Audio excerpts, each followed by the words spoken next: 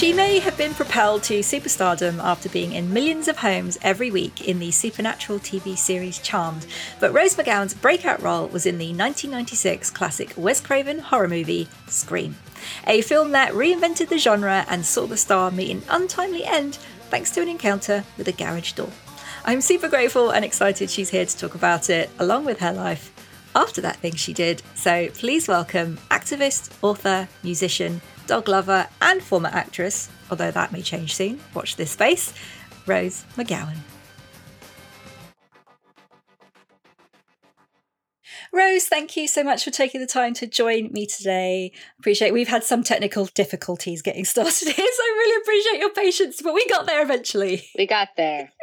I just wanted to start off by saying that I discovered you and my dad have something in common, which is that you both don't know when your actual birthday is because you didn't originally have birth certificates. I recently found a letter that has someone wrote my birth time and day so I can actually get a proper horoscope. It's not an actual birth certificate, but it is in fact someone just verifying the date and time. So if I trust that letter that my father wrote a long time ago, then I can maybe know when I was born. So now you know. What was the disparity between the date on the letter and the day you've been celebrating? Well, I've always been told of September 5th, but there was no knowledge or record of what time. So it was more about getting horoscope charts and all of that. And people are like, what's your rising sign? No clue. Not that even now that I know the time, I know that information at all, because I don't. At least you were told it was a day rather than just kind of like pick a random day. Because like with my dad, he was born in Cyprus and he didn't have a birth certificate at the time. And basically when it was time for him to start school, they just made up a date so that he could get into a specific school year. Don't know if that was actually his birthday or not. We celebrated on the 1st of October because that was good enough to get him into school. Well, I had always kind of not really trusted the day that they told me until I found the letter. So I just thought could have been just as likely that it was arbitrary, but I think the letter stands. Have you ever pretended it was your birthday when it wasn't, just to get a freebie? I called into a radio show when I was little and they sent balloons to my house. And my mother did not understand why balloons were coming to my house in the middle of the year, not anywhere by September. And I just called this radio show. They say, if you call in now and it's your birthday. So I called in and I realized, wait, it's not my birthday. But I just wanted to call in the radio show and see if I could get on the radio. I did. Achievement unlocked. It was worth it for the free balloons. Yeah, exactly. Except for they all said happy birthday and it wasn't my birthday. Well, be like the Queen. She had 2 birthdays, right? Exactly. Always be like the Queen. Okay, time is of the essence. So let's get down to business and enter the nostalgia zone.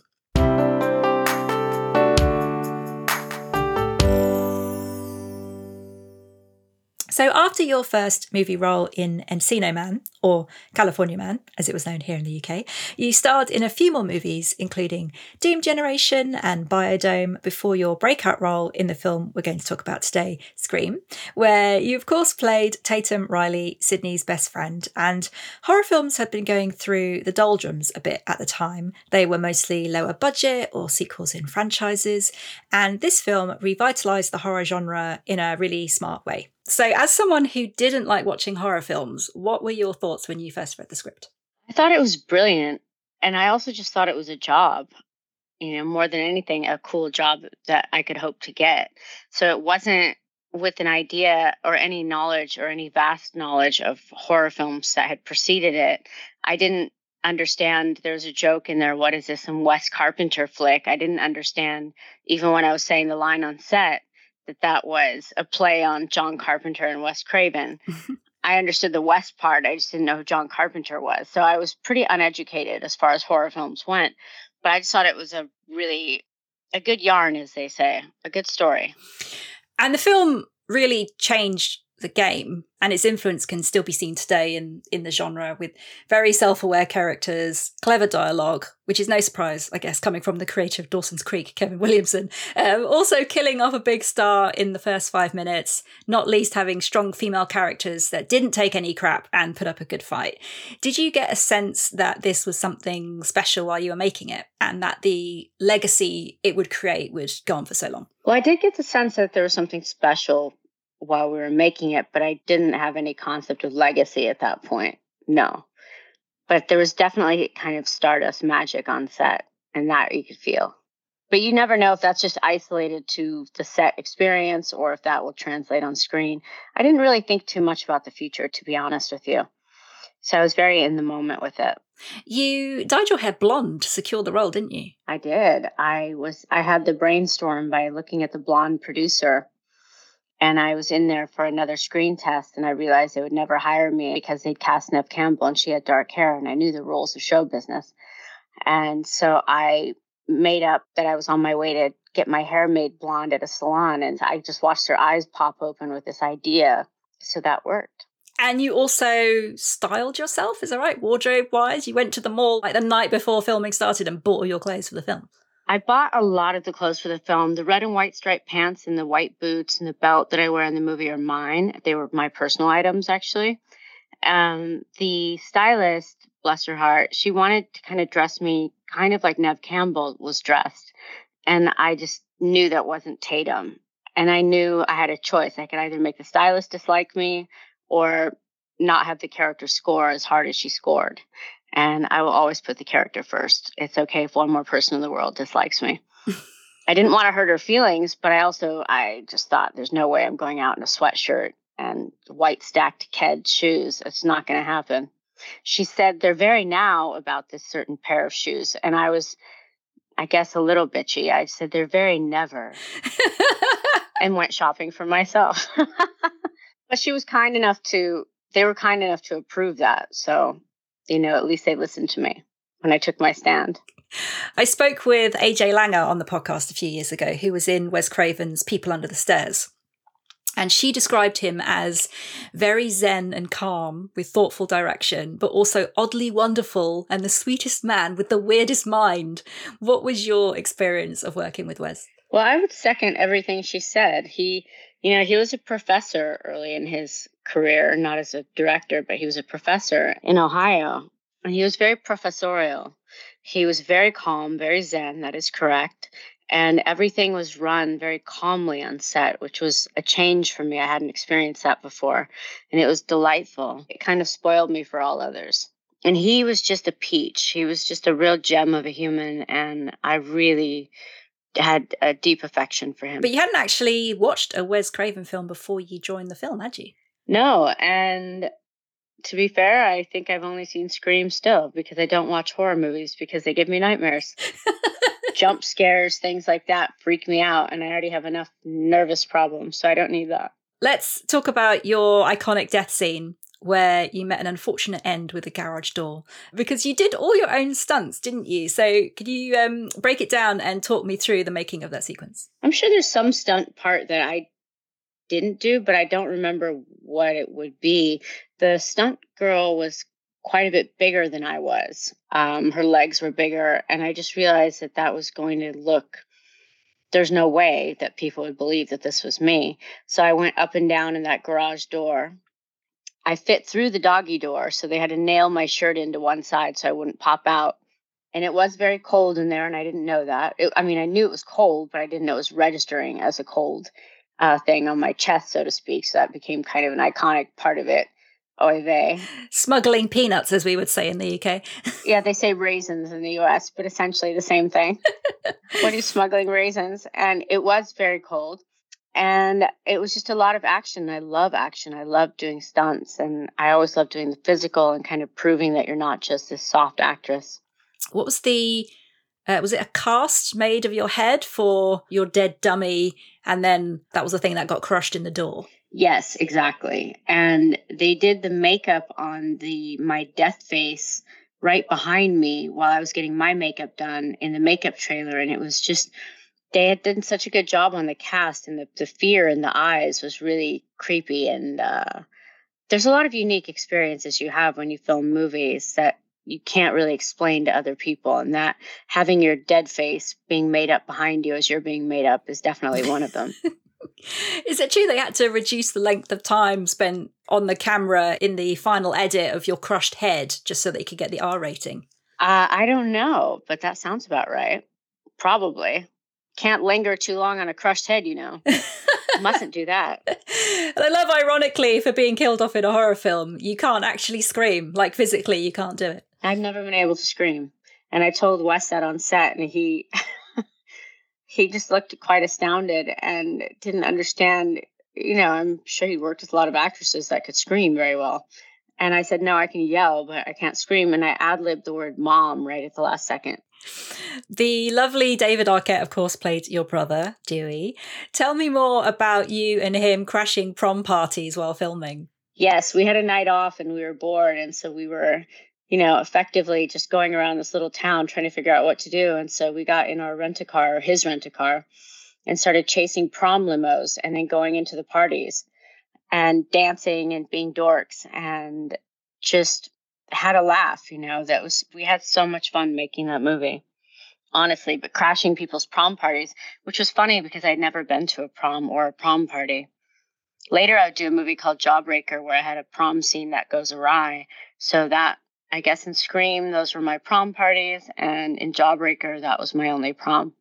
As you mentioned, that the cast did do a lot of socializing, making the film, Mm-hmm. a lot of dinners, a lot of wine was drunk. What's your fondest memory? I love those cast dinners with a lot of wine and with Wes and everybody. And I still have my bottle of wine that says Scary Movie on it because that was the original title. And each one of us went away with a bottle of wine. And I imagine a lot of the people drank their wine, but I kept mine. Where does that live now? It's in storage somewhere in Los Angeles. Okay, it's time to leave the nostalgia zone and enter what I like to call the Latid zone, otherwise known as Life After That Thing I Did.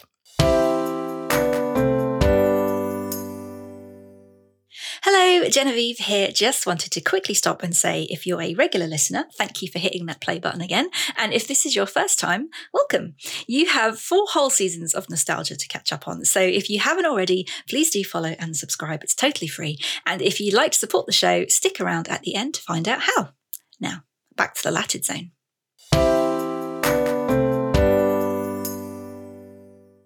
So in talking about life after that thing you did, I find it interesting that, as you just kind of hinted on there, that you ended up experiencing many life milestones on screen rather than in your actual life. So like in Jawbreaker, you said you went to prom, being voted prom queen, getting married. I think you were fake married 3 times before you actually got married in real life. Is that hard to reconcile in your brain? It was hard to reconcile in my brain, especially the marriage thing. It seemed when I did it for real, I started having this kind of separation of self and thinking that all my friends were extras. And it just kind of gives you this weird, like surrealistic tinge on a lot of things that you're supposed to feel for the first time, but having already done them and gone through the emotions of it, you realize like how on target the fake emotions were, if you will, because the real ones then also become fake, or felt like it to me. So then what happens when you're on like wedding number 2 or wedding number 3 on screen? Does it just not feel special anymore? Just like, oh, another day in the office. Well, you get a different dress and a different groom and a different set of extras pretending they're all your loved ones and friends that care deeply. It's funny. And you get to compare like, oh, this wedding's better than the last one, or oh, the food at this wedding's terrible. Right. Well, I guess the nice part is you don't have to pay for any of it. Exactly.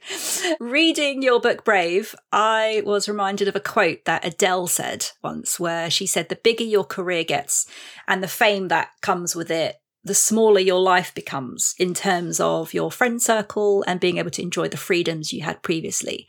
At what point in your life and career did you feel that change start for you? Probably when I was on Charmed the most. One, the hours that we were working precluded a lot of socializing, period. And then also just that level of fame, TV, or in people's bedrooms. And it was really crazy at the time, and being chased down the street, having your cars chased, just everything you do being kind of paid attention to, and the onslaught of people, that changes through the years. But there's that moment where, your life gets really, really small. And I remember thinking I was the loneliest person on earth at one point, and that would have been the point where I was most technically famous. Speaking of Charmed, a year after you made Scream, something truly awful happened to you, and I don't want to dwell on it because you shouldn't be defined by it, but it did inextricably affect your life, and that in turn led you to get blacklisted from Hollywood. And so you moved into TV in 2001 and starred in Charmed for 5 seasons until it ended. And I remember at the time you didn't really see film actors switch to TV. There was almost a sort of stigma to it.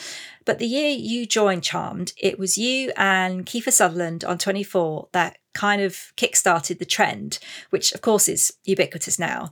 How difficult was that transition for you? Well, because my reason for transitioning was not necessarily of my own volition.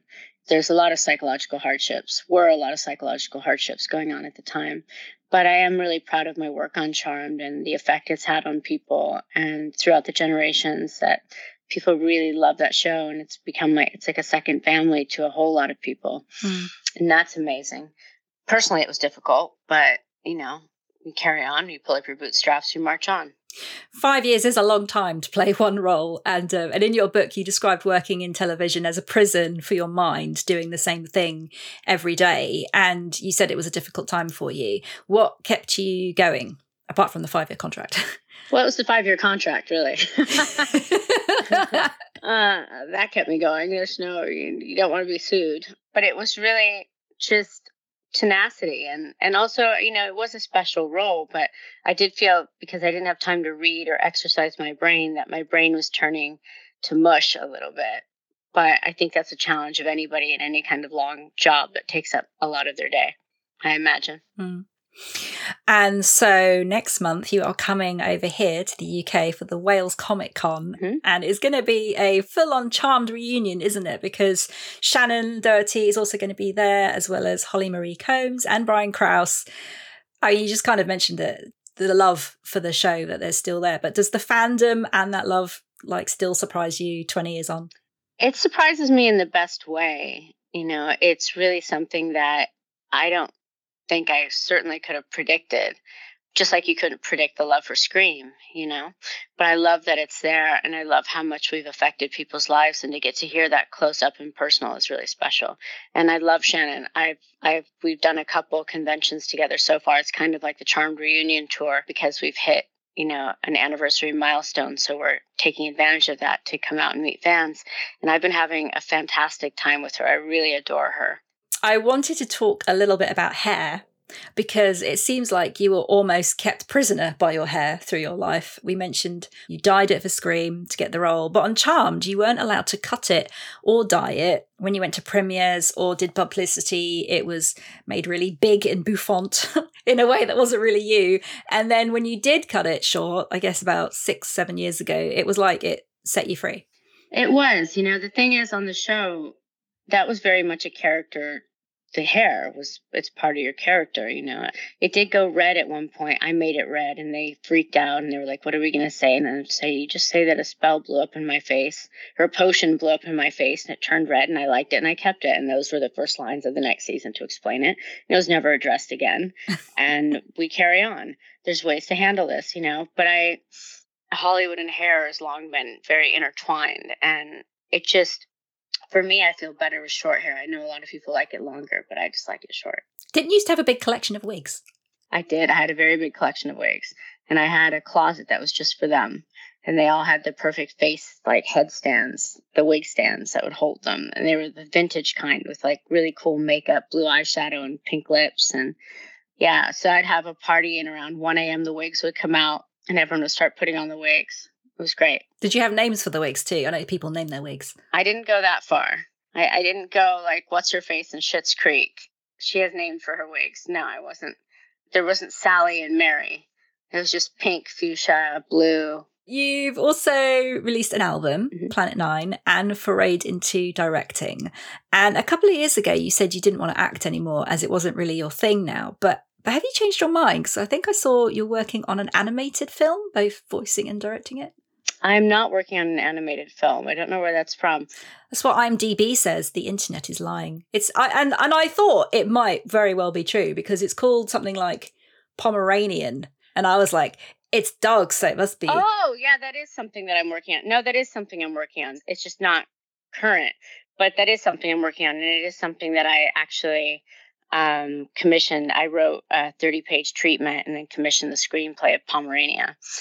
That is true.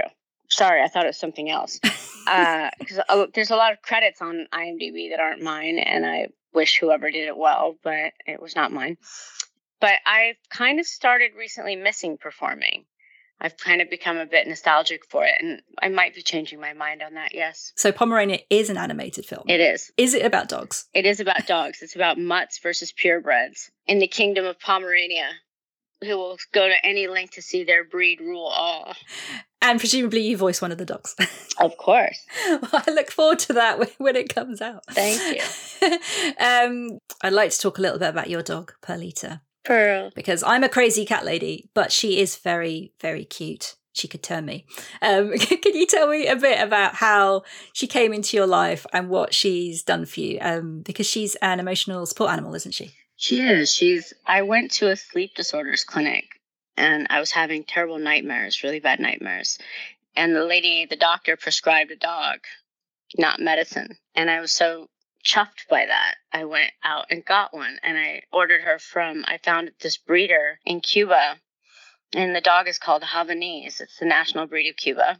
And she's a really special little creature. I call her a cat dog because she's very clean. She cleans herself. And she's just got the best personality, and I love her so very much. She's life force. She gives happiness. She gives joy. The pictures you sent me of her, she's super cute.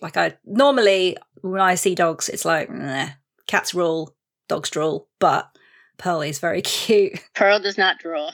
She's very fluffy. I think that's the thing that does it for me. She is, and her fur doesn't come off. She doesn't shed, and she's very soft. She's incredible. And she's given a lot of people so much happiness. So because you've just come back from Paris, did she travel to Paris with you, or did she? No, she stayed with a friend. I bet it was a happy reunion though, because I know when we go away on holiday. Very happy. How does she feel when you come back? Because when we go on holiday and we come back, Sushi gives us the worst evil bitch glare for a good hour and a half when we come home. I had a dog like that before. Until the treats come out, and then she's like, okay, fine, I forgive you. No, Pearl, I'll send you a video of her welcoming me at the airport. Oh, that's going to be super cute. She's ecstatic. You've accumulated many accolades over your career. Time Person of the Year, the Inspiration Award, or the GQ Man of the Year Awards. Which one means the most to you? It's pretty cool being a Time Magazine Person of the Year because you're up there with some pretty significant people throughout history, I have to say.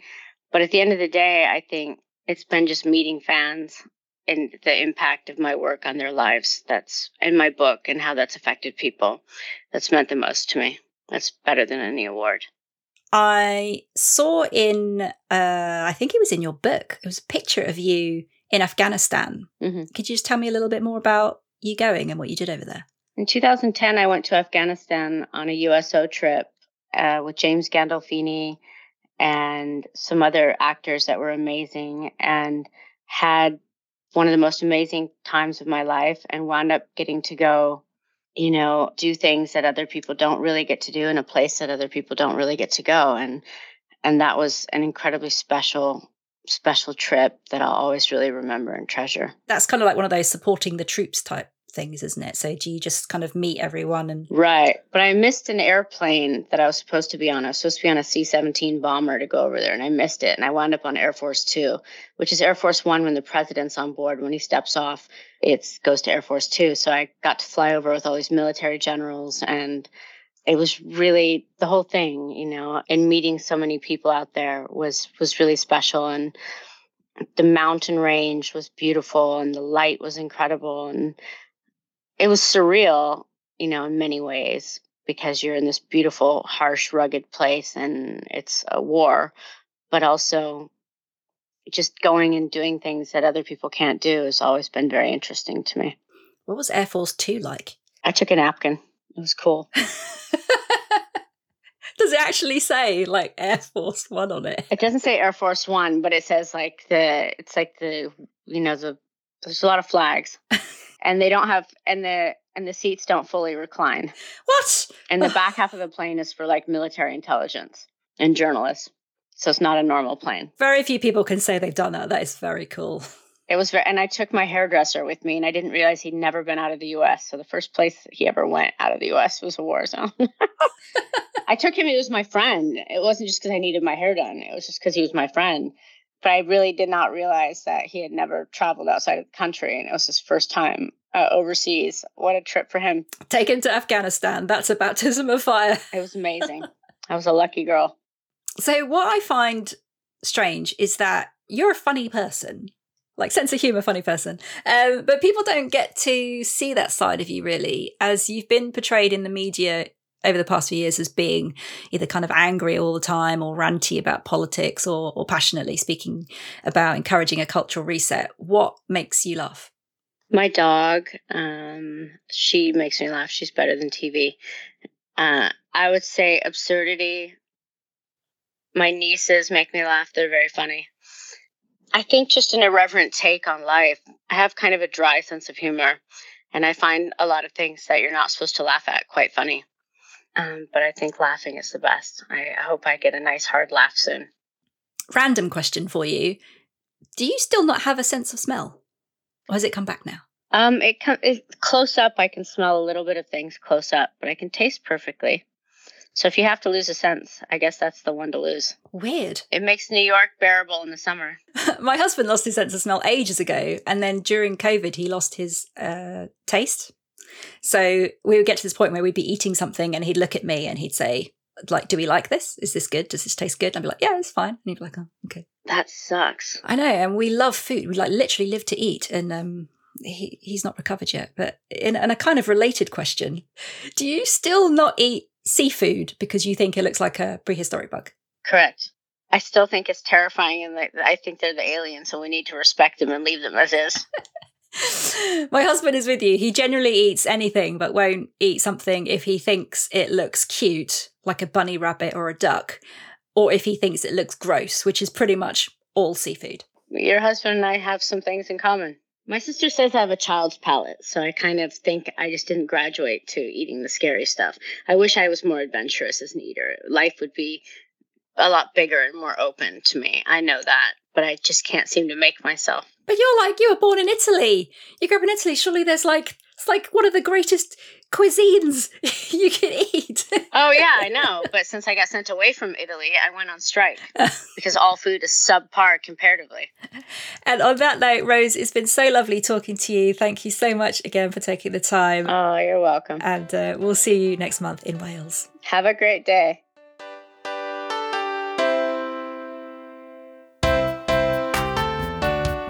The biggest of thanks again to Rose. She really was a trooper. She just got back from a long-haul flight from Paris. It was a bit jet-lagged and we had so many technical issues at the start. It took us a good half hour before we were finally able to hear each other after trying various platforms and devices, and she was so patient and willing to try them all when a lot of people probably would have just given up at that point. But we managed to make something work in the end on her phone, and I'm super grateful to her for sticking it out with me. As we mentioned, Rose is going to be at the Wales Comic Con on the 13th and 14th of May, so if you're a Charmed fan, it's the perfect opportunity to see the cast all together, and even if you're not, you still get the chance to meet Rose, get an autograph, take a photo, and all that good stuff. So that's it for season 5. I'd like to thank all my guests who've once again generously given me their time and shared their stories with me this series, and I hope you've enjoyed listening to them too. I really am grateful you hit that play button. As I always say, I know there's lots of podcasts to choose from, so thank you so much for choosing this one. I do make and fund this podcast all by myself, and I don't have any sponsors or advertising or charge people to listen, and I do everything from booking guests to researching, editing, publishing and promotion, and it's a lot of work for one person that typically a whole paid team would do on a celebrity interview podcast. So if you've enjoyed just one episode this series, it would really mean the world to me if you could please support the show. Just visit celebritycatchup.com where you can donate whatever you'd like. Big thanks to everyone who donated this series. I'm hugely grateful. I know times are tough, so even just sharing the podcast with a friend or on social media really helps spread the word. Hit that subscribe or follow button, it's totally free, and do leave a 5-star rating or review on your podcast platform of choice because people are more likely to listen if someone else says it's worth it, and do follow the pod on social media. Just search for Celebrity Catch Up and you'll find me. I'm going to take a much needed holiday and break, but I'll be back with season 6 in the summer with more brilliant guests talking about their lives after that thing they did. Until next time, thanks for listening.